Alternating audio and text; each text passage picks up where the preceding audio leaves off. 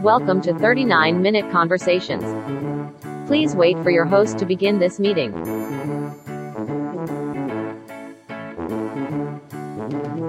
Your meeting is now being recorded.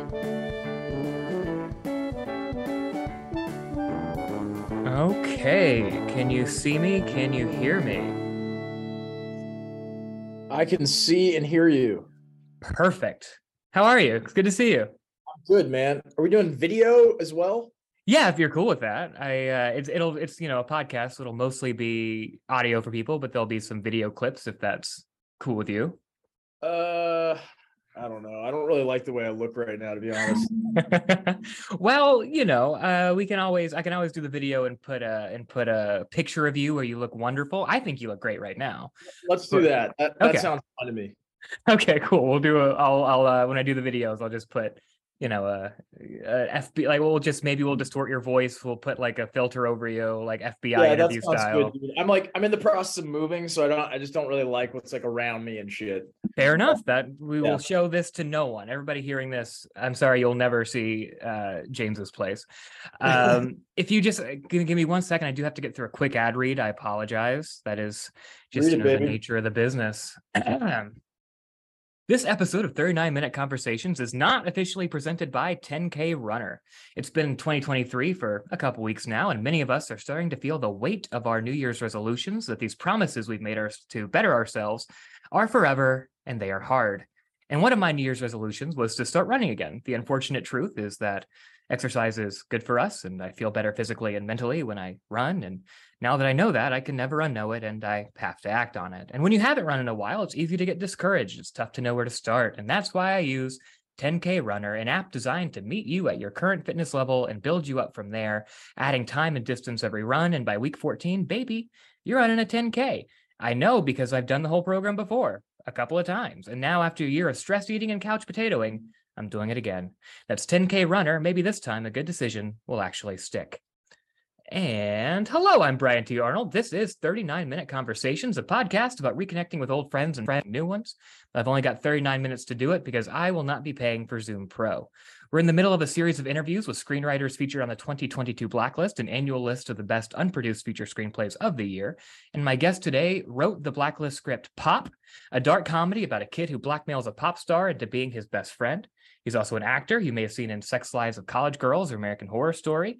And he also wrote and directed and starred in I Love My Dad, a very funny comedy about a young man catfished by his own father, played by Patton Oswalt. I Love My Dad is now available on Hulu. James Morosini. James, hello. Oh, thank you. Hello. Did I say your last name right? That is a phobia of mine every time. It was incredible. And I liked the way you did the ad. Thank you. I liked the way you said baby in the ad. There was just like, you had some nice topspin to it. And I just liked it. I would pursue buying whatever service that was for. Oh, baby, it's a free app. You don't even have to buy it. Oh, well, I'm in. Dude, it's really good to meet you. I remember reading your script. Was it In the End? Is that right? That's right. It's so good, man. Dude, thank you. Last year I went through the Blacklist and I printed out the scripts that grabbed my attention. Mm-hmm. And yours was sitting beside my bed for a very long time. And it was a great read. I read it very quickly, and I was very impressed by your writing. So I'm looking forward to diving in and talking with you. Oh, thanks, man. That means a lot to me. I really appreciate that. It's an honor to be on anybody's bedside table. So that feels very nice. And I feel the same way. Like we tried to connect last year. You reached out after you had read In the End, and we were talking about getting lunch or coffee or something. And then I had to go home for a few months for a family emergency, and then it just kind of fell through the cracks. And now the tables have turned. You're the one on the Blacklist. Your script's fantastic. I'm excited to talk to you. And we're finally doing this thing. We're doing it, man. Here we are, just two guys. Just two guys, and the hundreds of millions of listeners that I definitely get. Yeah, that's good. That's so many. It's a lot. It's honestly a lot of pressure. And I wasn't prepared for this level of success this quickly. Yeah, But man, it's wild out there. that's remarkable. It's like I just can't believe there's that many. It It, almost feels like you're being like, I would think that you're being sarcastic about that Mhm. number, but I don't want to assume you're being Yeah. sarcastic. Why would I be? No, It's not like, people know, people out there, like, if I I was get it. lying, they would, somebody would call me out on it, but Right, nobody, right. nobody does. Nobody has. That makes a lot of sense. It does. I try to make sense. So James, with most of my guests so far, I knew them in the pre-pandemic times that we've been in the last few years. So a lot of the podcast has been catching up with people and that I have lost touch with and being a shut-in.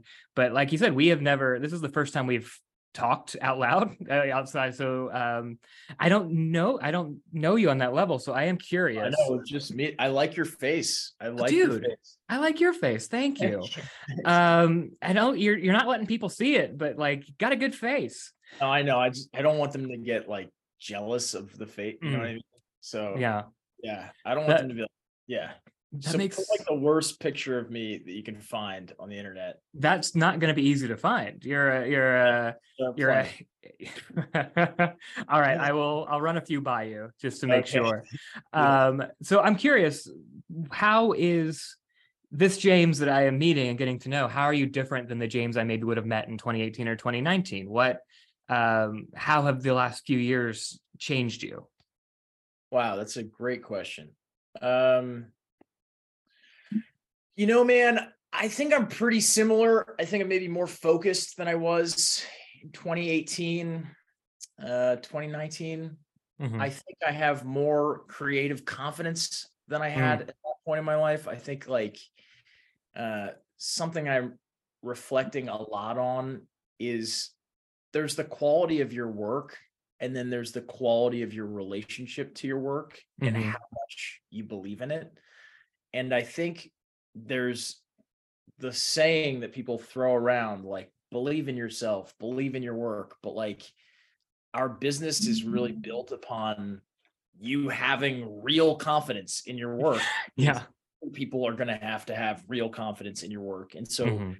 I think recognizing that as a meaningful element of us being able to do anything has changed my relationship to the work I do. Mhm. I'm teaching a class at USC now, and I think that has changed my relationship to the way that I think about my own work. Just hearing how common so many of the things we face are has just made me feel slightly less terminally unique and has allowed me to have more of a sense of humor around when I'm stuck or Mhm. in creative crisis. I feel like I just understand my creative brain better and I'm able to give myself more latitude to not know what I'm doing. And I Mhm. think I know I have better strategies as to how I should show up now. So for a while, were you maybe more of the tortured artist type of like this is, and now you're a little bit have more of a sense of humor about it, or like again, I I'd like think to hear more so, about how this man. changed. Yeah. Yeah, like I still get into that tortured artist zone occasionally, but I like feel like I know how to make fun of myself when I'm there. Hmm. I think that whole thing of like not knowing what to do and this and that, there's this like martyrdom element of it that I think is very seductive to writers and artists. Yeah. It makes us feel like we're involved with something crucially meaningful to the universe and that our lives have so much meaning because Hmm. we're just stuck on this important thing. And I've just found it really important as of late to kind of let the air out of that Hmm. existential balloon and just be like, dude, all right, what are you trying to figure out? How are you going to figure it out? Can Yeah. you ask people for help? Like, do you need to go back to an outline? Do you need to Hmm. talk with somebody about it? Like, it doesn't have to be the most dramatic thing in the world. Yeah. Yeah, there's this saying like, have a boring life so that you can have crazy, exciting work. And Hmm. that's something that really resonates with me. It's like, how can I just have like stability and consistency in my life so that I'm not so that I can allow myself to be completely free in my expression when I'm writing or directing or acting. I think there's a good point to that, because there is something that is seductive a little bit about, like, I'm a starving artist and I'm, like, I need to struggle to, like, I personally, like, I'm such a basic bitch that, like, when I can feel my own, like, Maslow's hierarchy of needs inside me, that like, oh no, the rent's going to be a little tight this month. Boy, writing, like, then it's just like, well, what other jobs what other jobs can I do? What can I, like, and I have a hard time feeling creative when I don't have at least some level of stability. People who can, not know where their next check's coming from or how they're going to eat this month, like, good on you if you can still create. But that is not something that's in me. I don't I don't think I need to have some level of, you know, privilege and comfort. It's so privileged, but some level of comfort. I'm right there with you, man. Yeah, it's just such a good question. I think more than anything, I feel like I know I'm better at discerning what is a voice of fear internally, and then what is real kind of like insight, or kind of like where the difference between me being scared internally and not wanting to do something versus kind of like my inner boxing coach. It's like, why, just kind of helping me, like pushing me along. Like, why don't you just show up for 10 minutes today? You can do 10 minutes. Yeah. Or, maybe you should go back to an outline or whatever. Like, I'm better at just listening to that voice and knowing that what it's telling me to do is probably the thing that I should do next. It's good that you have that voice, because I think that's something that is such a balance. I remember, like, my background is I did a lot of improv and sketch comedy for years, and then I remember, like, when I started writing features, I was trying to write this political thriller, and it did okay. People liked it, but it didn't go anywhere. But I remember I was talking to my girlfriend at the time, and I was like, I'm just trying to be like a more serious artist now, I think. And how much she laughed in that moment. The idea of me being a serious artist, I was like, but I am, though.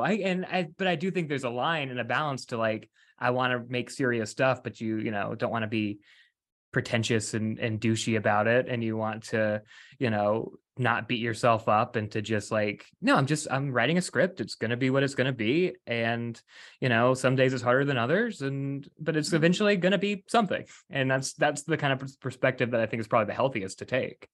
I think so too, man. I'm curious, what's your relationship to outlining, and how much do you feel like you have to know before you start writing something? That's interesting, because I literally was talking to my manager about that today.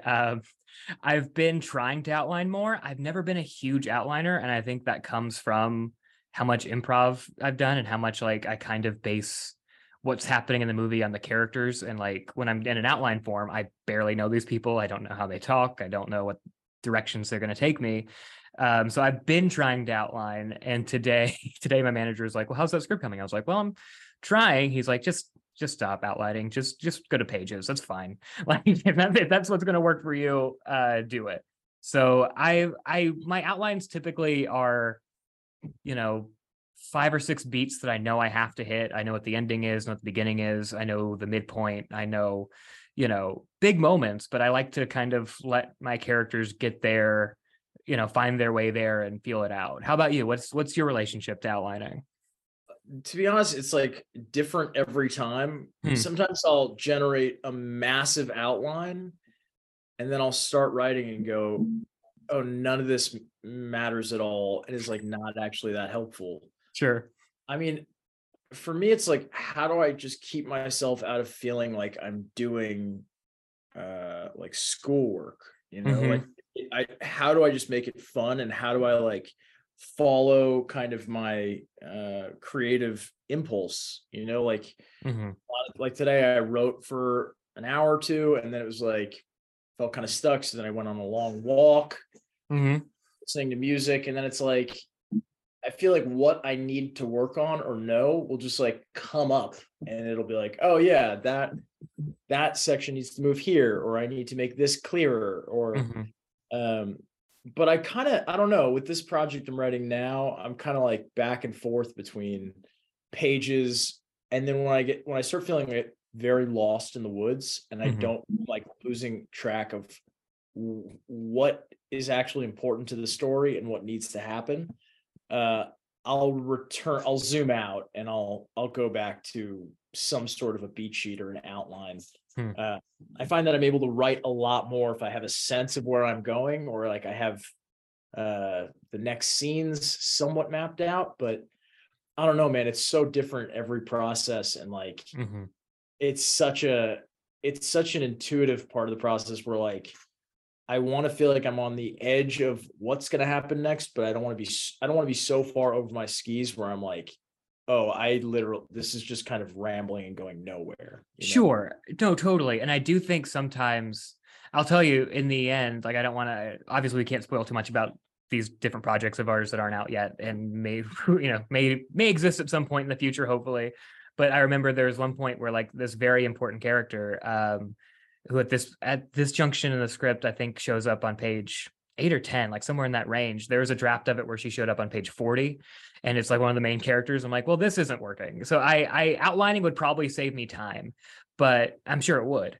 But I feel like I can't, I don't know if I can feel that out like when it does feel like doing homework. I think I need to, see what the script feels like and then adjust inside of it. And it's probably extra work for me, but it's the only way I've gotten my brain to really work. I feel the same way, man. And like sometimes I have to see it on the page and like go the wrong direction Hmm. so that I can be like, oh, that doesn't work. Hmm. And like it helps me understand like what are people going to be coming to see this movie for? Like Hmm. what is its creative values, so that I can then like double down on that, and then also get clearer when I do go back to outline. I mean, I usually outline after the first draft, really. I mean, I Hmm. have a sense of it in the, and I'm always trying to like figure out how I can be more efficient, but I don't really know if I can be, honestly. I think it's like I just have to write like several kind of wonky drafts, Hmm.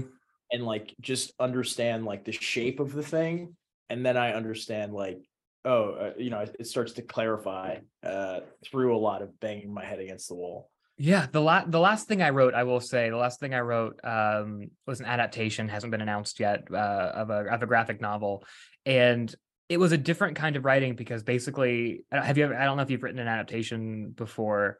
uh Um, of a story I have, okay, uh but not of a book or anything. it I don't know if you felt this, but like it was almost like my first step was like from day one I was just rewriting. You know what I mean? It didn't feel like I had a blueprint in front of me. I pitched on it, so I had a very basic outline, but then it was so much easier. It was a lot easier writing it knowing what was next, and so like I would love to be able to do that with everything original of mine, to have that degree of knowing.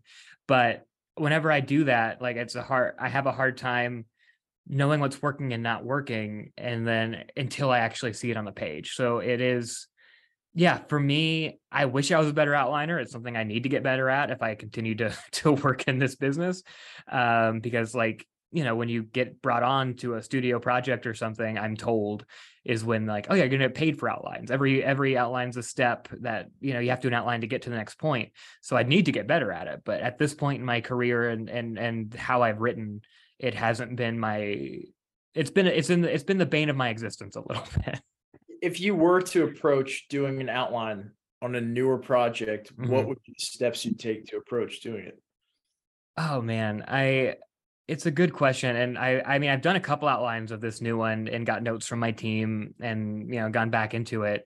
And part of me is always just, it feels so, honestly, at this point, if I would probably write a script on my own and then turn that into an outline and turn that in. That would probably be what I would do. And it's just not something that maybe I would try to do it like maybe include a little bit of dialogue, maybe try to get into the characters a little bit. Because I think that's what holds me back the most, is not knowing who the characters are and letting them dictate the story to me. As pretentious as that sounds, is kind of how it feels to me. So I think I would need to maybe get even more into the characters even more than the structure, because the structure is important, but it's maybe my least favorite thing to play with. Yeah. Yeah. I'm right there with you, man. Let's talk a little bit about you've made a few things at this point. In 2018, you wrote and directed your first micro budget feature, Three Something. What was it like getting your first thing made? Like, what was that process like of actually like, oh, I'm gonna make something? Yeah, so I'd made a lot of shorts prior to Three Something. I went to USC for theater, where I also made tons of stuff while I was there. Mm-hmm. And then after that, I mean, I knew I wanted to make a feature, but I didn't know how to make one. Mm-hmm. It just seemed like a lot more to coordinate than a short. Sure. It seemed just kind of an overwhelming prospect. Mm-hmm. And I ran into a filmmaker at the Oaks Gourmet here in Los Angeles. Oh, I'm familiar. Yeah, and he was like, I went up to him and I asked him, like, how do I make a feature? And he's like, dude, just start making it and fail your way through it. Yeah. And then you have a movie at the end of it, and then make another one and make another one.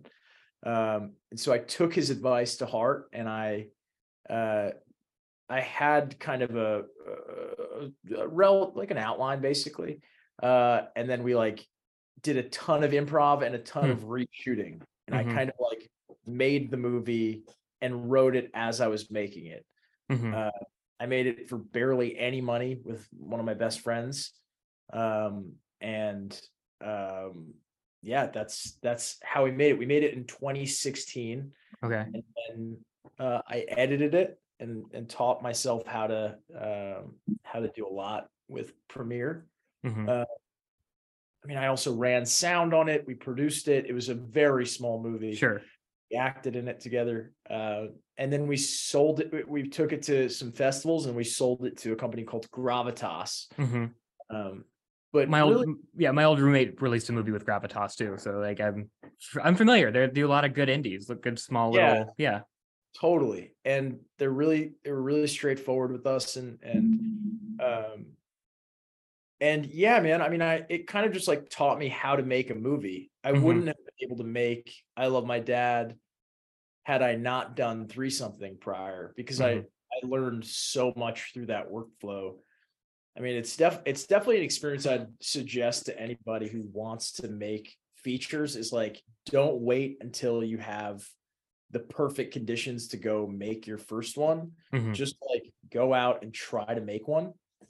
And like, it's okay if it's not perfect. Yeah. It doesn't really matter. Financiers and actors of note are so gun shy to work with people that are making their first feature. That it's useful to have one under your belt.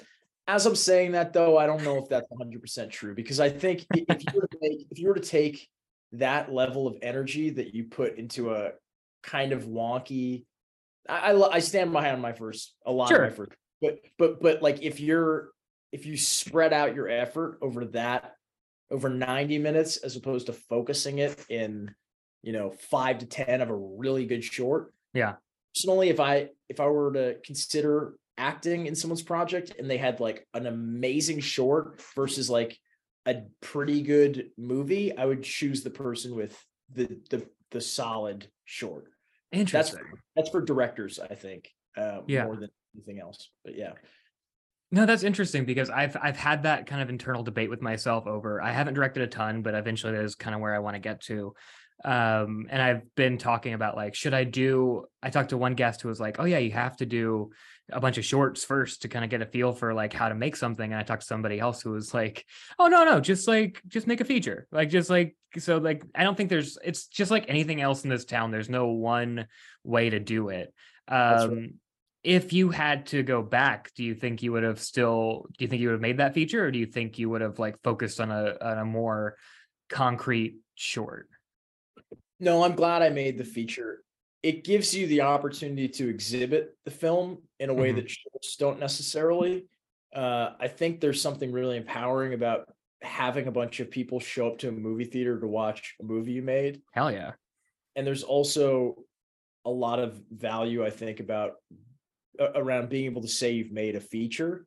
Mhm. Uh, so no, I mean, I had also made tons of shorts, but no, I'm happy that I made that movie. I made another one after it that we never released. Oh, okay. And then after that I doubled down on my pursuit around my screenwriting. Like I Mhm. really focused in on refining the way I approach my screenplays. Um, And speaking of, you won the 2020 Screencraft fellowship, right? With I Love My Dad. yeah, the Screencraft comedy competition. Okay.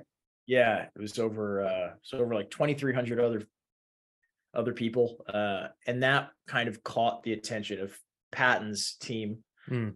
Is what brought that project into his life, and so it was definitely very useful. And they've been great since my winning that.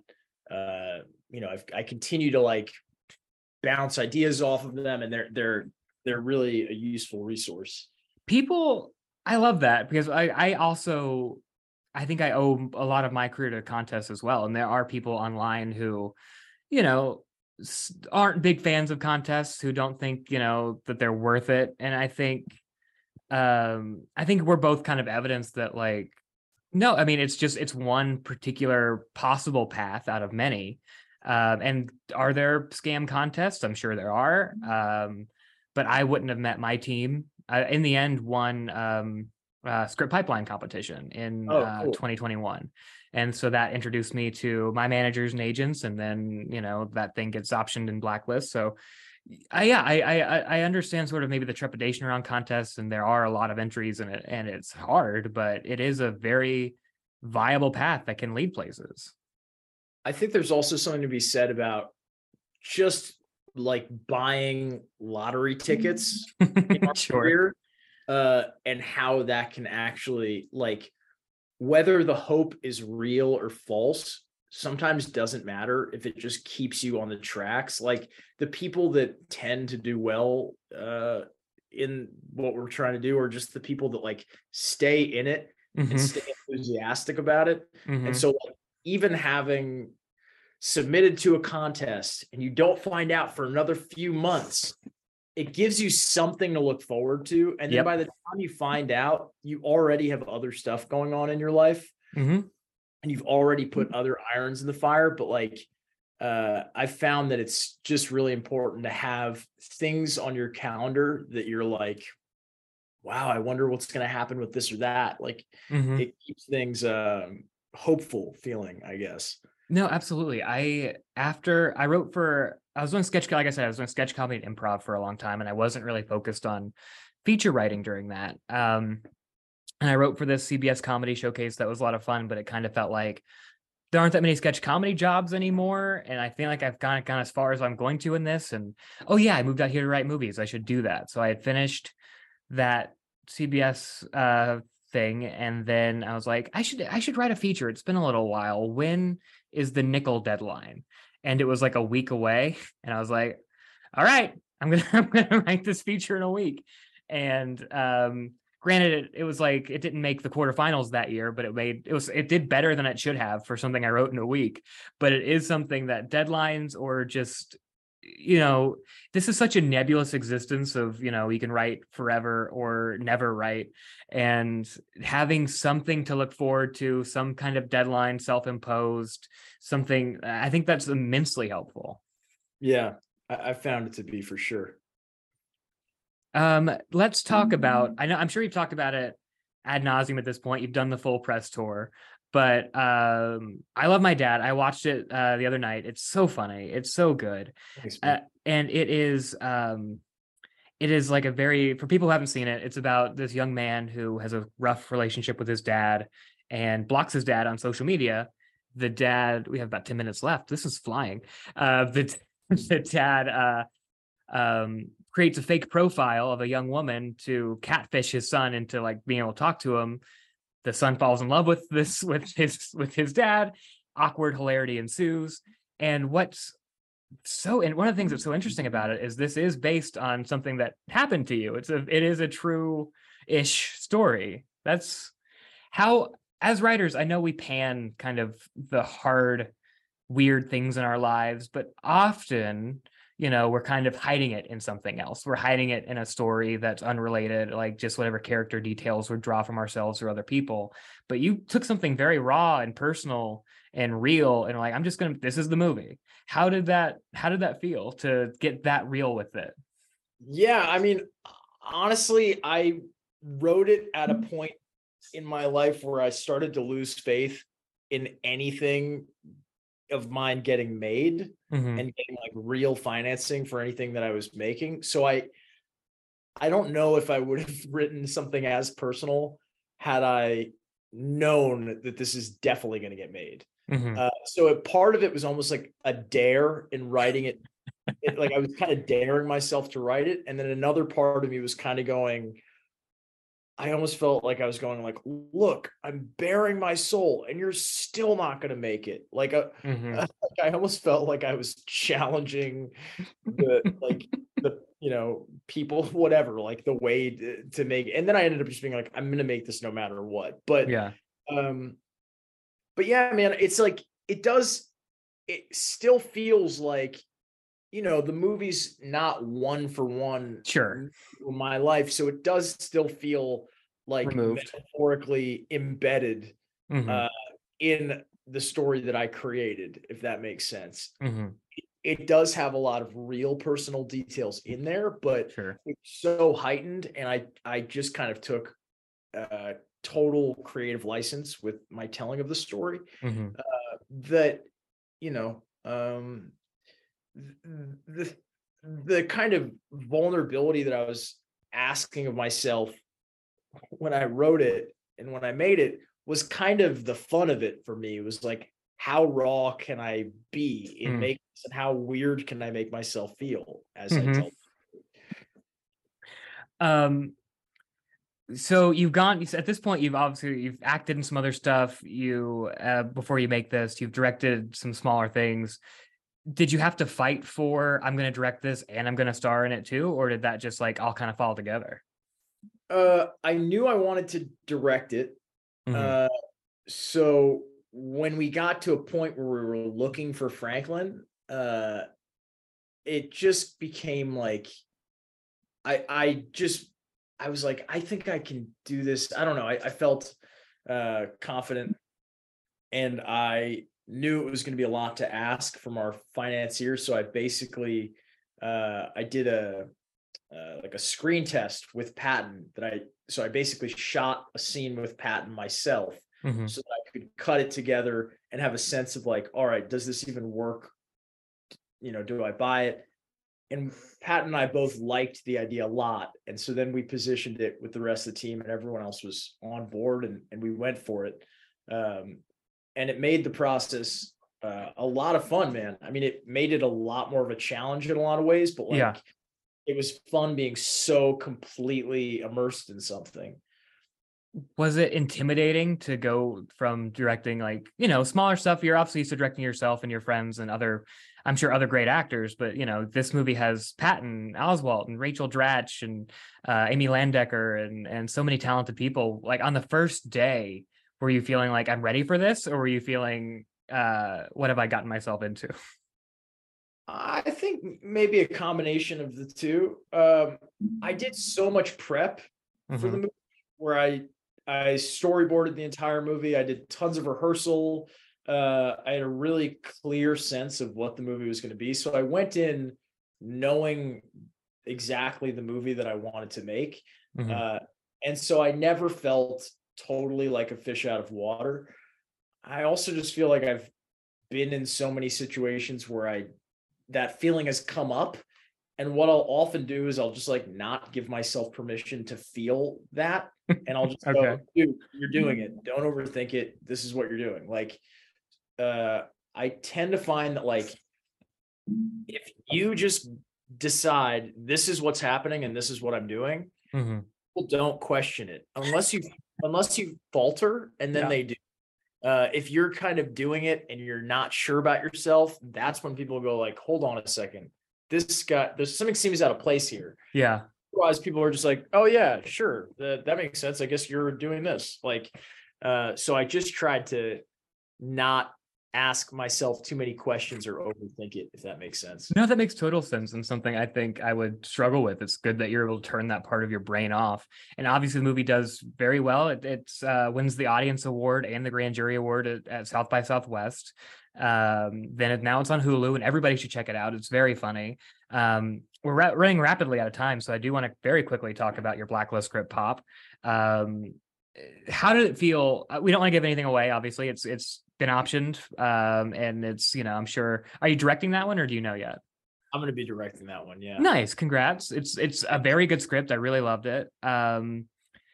One thing I noticed in the writing of it is it did feel like a director was writing it. You definitely direct on the page, and I think it made it so easy and clear to see. And I think that's something that we're often kind of steered away from because most of us aren't going to be directing it.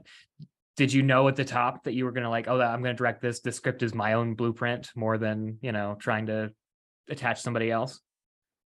I think I knew I was going to direct it, but I tend to write that way no matter what, just because I don't know. I'm honestly just trying to be like, how can I communicate the thought in my brain on paper? And a lot of times I won't go back and adjust the way it comes out in the first permutation. So, I don't know. I don't, for me, it's like, can you see the movie that's on the page? That's the benchmark.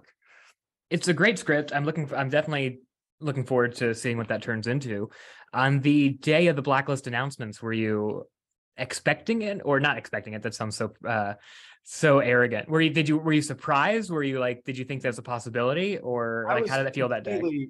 Completely surprised. For the past probably like 4 or 5 years, I've read the Blacklist every year. Like, I printed out a bunch of my favorite ideas and then I've read them, and it's been a goal of mine for a long time to get on there, because I've just I really admire a lot of the other writers on there and a lot of the other projects. And so, yeah, man, it meant so much to me to be among so many other great writers. And I just feel like I'm constantly learning from all of my peers. I mean, I'm sure I'll be hitting you up after this to ask you a billion questions about how you wrote the scripts I've read of yours. And yeah, we definitely need to do this, not in front of the millions of people who are listening, and actually get into it on a deeper level. And we have about a minute and a half, so real fast. Where can people follow you? Is there anything else that you want to plug? I'm on Instagram as James Morosini. And in terms of plugging, I don't know. No, I mean, I think go check out I Love My Dad on Hulu. Yes, definitely. Let me know what you think. Okay, with our remaining time, very little, about a minute, I do want to get into the deeper questions, okay? So if someone were to tell you right now, and I don't know why they do this, but this is a theoretical exercise. If someone were to say, for the rest of your career, you can only write, you can only direct, or you can only act, pick one, what would you do? Oh, gosh. I'd be like, who the fuck is this person? How did, why are they? This is a person with a lot of power. This is a supernatural figure. I think I would Well, like acting is you're so beholden to what's out there. So if it was the best material ever we're talking about, then I don't know, probably direct then. I mean, but because I like having a lot of control, but I love acting. I don't know. I fucking I like them all. It's hard to, this guy would probably kill me. I wouldn't be able to. If you weren't in this industry, what do you think you'd be doing with your life and career? I think I'd probably, I don't know, I'd want to maybe be like a secret agent or something. or like maybe a lawyer or a doctor or something, or like a. Your meeting has ended. Goodbye.